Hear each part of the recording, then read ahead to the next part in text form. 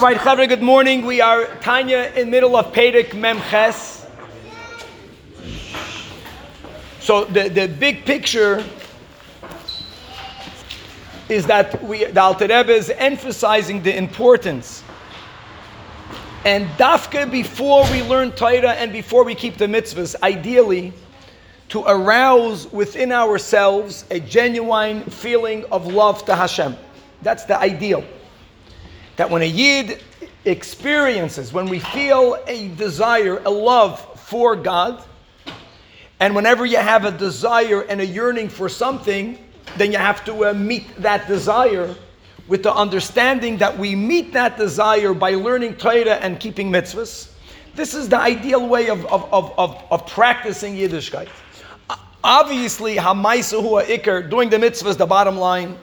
But the goal, we are going beyond the basics. We want to do the ideal. The ideal is, this was the mimer that we learned this Shabbos from the Alter Rebbe of V'nigdashti b'toich b'nei Yisrael, the way the Chassidus explains the meaning of Kadosh, Kadosh, Kadosh, which is a Gavaldik Chiddush, that Kadosh, the first Kadosh, means that we should understand the greatness of the infinity of Hashem. Because the more we appreciate the awesomeness of Hashem, how Hashem is Ein Sof, and we're going to bring it back to Tanya in a moment, the more we're going to want to go there.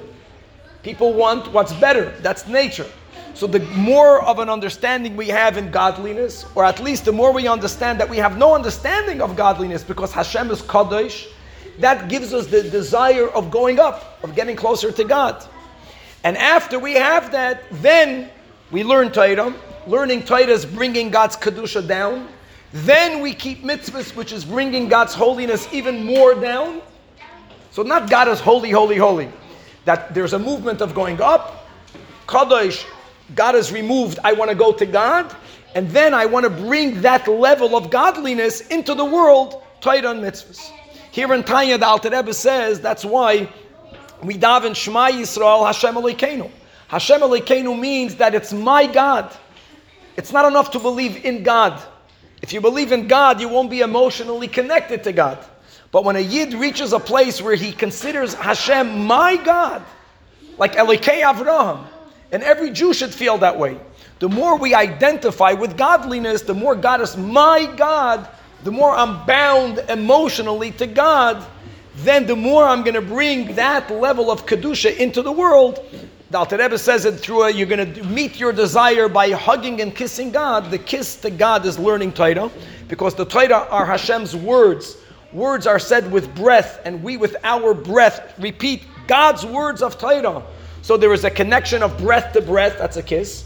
And then you have the concept of a hug, which is a talis, tefillin, that you are enveloped in, you are enwrapped in godliness and the mitzvahs. Now, how do you arouse a feeling of love? So we are in this portion of Tanya, where the Alter Rebbe, as we spoke out before, has a Gavaldik Chiddush.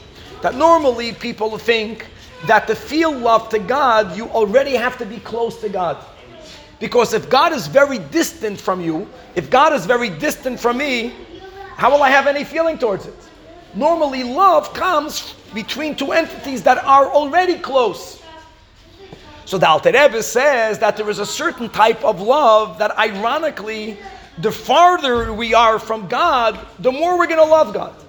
Why? So he began with the mashal that you have a king, a lofty king, and you have a citizen that's all the way in the bottom of the social rung ladder. The lower the citizen, the greater the king, the greater the gap. Then, if the king is going to leave the palace and go to that citizen, and the king will take that citizen out of his mud, out of his shanty town hut, and bring him into the palace and put on royal garbs and give him a royal meal and invite him into his personal chambers, that person is going to feel a tremendous amount of love to the king. We call this the reciprocal love. We call this kamayim hapanim elpanim love. So if the further we are from God, the more we contemplate on the fact, which we do in the Shema, that God took me out of my Egypt, that I'm the guy in the mud, and God chose me, and God brought me into His chamber, the more I'll think about that, I'm going to love God even more. So Adarabba, the farther we are from God, the more love we're going to feel. Furthermore, that's where we left off. The Alter Rebbe added, and he says, when you have a reciprocal love, when you love your beloved the way he loves you, so then the way he loves you will be the way you love him back. And how does Hashem express his love towards us? So we are in the middle of a very deep, mystical explanation of how the world is created every moment. The nakuda will be, the point will be, is that Hashem, to allow us to exist, must remove himself. Hashem has to tzimtzum himself for us to be. When you see someone that they put themselves aside for you, then you love them back the same way. Then you are inspired to put yourself aside for God. God did a tremendous amount of nullifying himself for us, so to say. Hashem needed to tzimtzum himself. So this type of love will inspire me not only to keep the positive commandments, but it's going to inspire me to keep the negative commandments. What's a negative commandment? I want to do something. God says, I don't want you to do it. For me to fulfill that commandment, I have to tell myself, even though I want, but God doesn't want, I'm putting my desire aside for God. What inspires me to do that? What's the inspiration? The more I realize that God did the same thing for me. God put himself aside for me. So now we're going to open up the whole topic of tzimtzum. And you should know that Chabad Hasidus has a few amazing points that have a lot of consequences when it comes to the idea of tzimtzum. Tzimtzum is a concept that's brought down in Kabbalah. Kabbalah basically speaks about two things. It speaks about the Ein Sof and about the Seder Ishtalshelus. It speaks about the Ein Sof, infinity light of God, and then it speaks about the creation, beginning with the higher worlds all the way down to the lowest world. Many people who learn Kabbalah can make a huge mistake, which is a huge mistake. And they can think that Ein Sof is a reference to God. Right? So we have Shem Hashem, Shem Elokim, there's different names we have in the Torah in reference to God. And Kabbalah refers to God as the Ein Sof, as the infinite light. And that's a big mistake. Why is that wrong? Because the essence of God has no definition. And the way the Alter Rebbe explains in another place, if one would be referring to the essence of God, one would not say Ein Sof, one would say Ein Tchila. Ein Sof means the light with no end.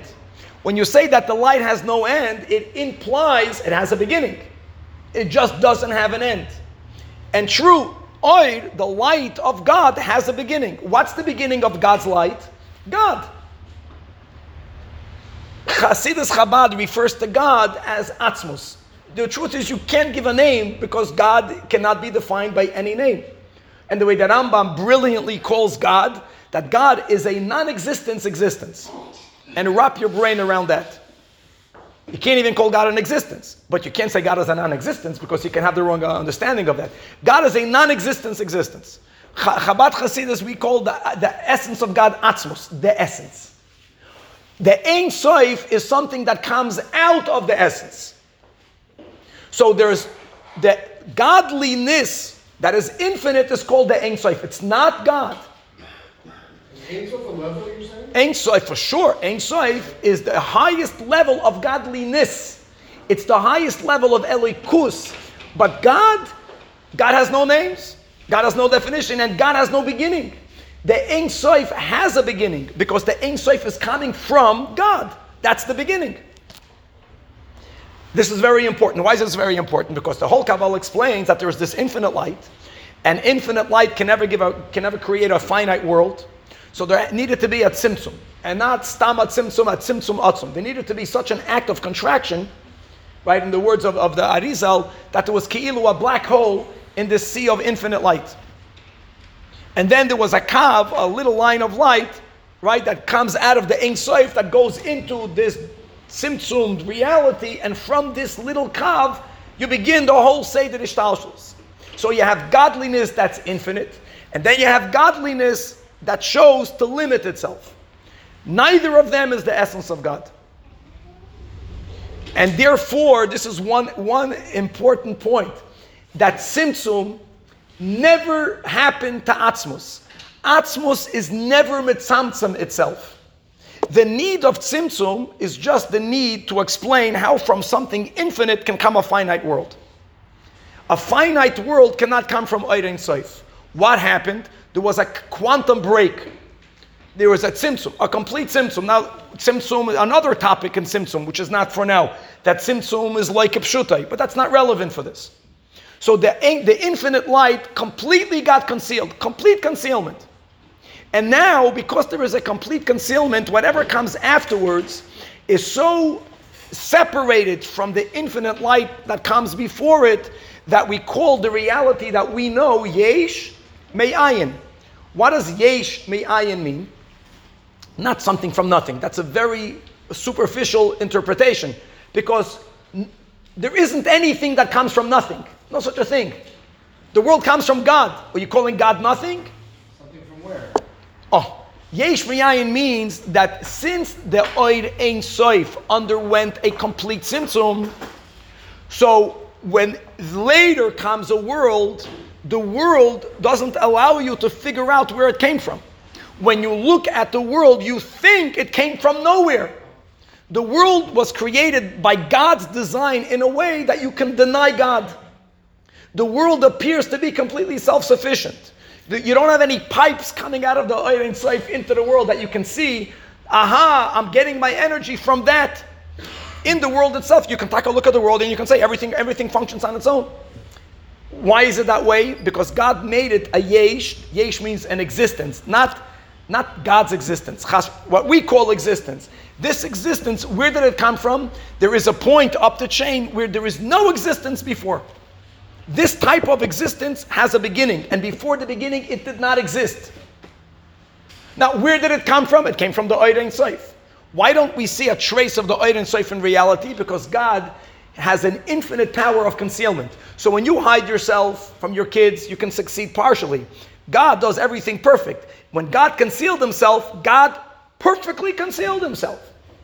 Which is why throughout history you had people that could be called wise, even though they're foolish, and they say there's no God. Because God made the world in a way where knowing him is a choice you'll have to make. It won't be an obvious given until the coming of Mashiach, until a certain point in the future. So that's the meaning of yesh me'ayin.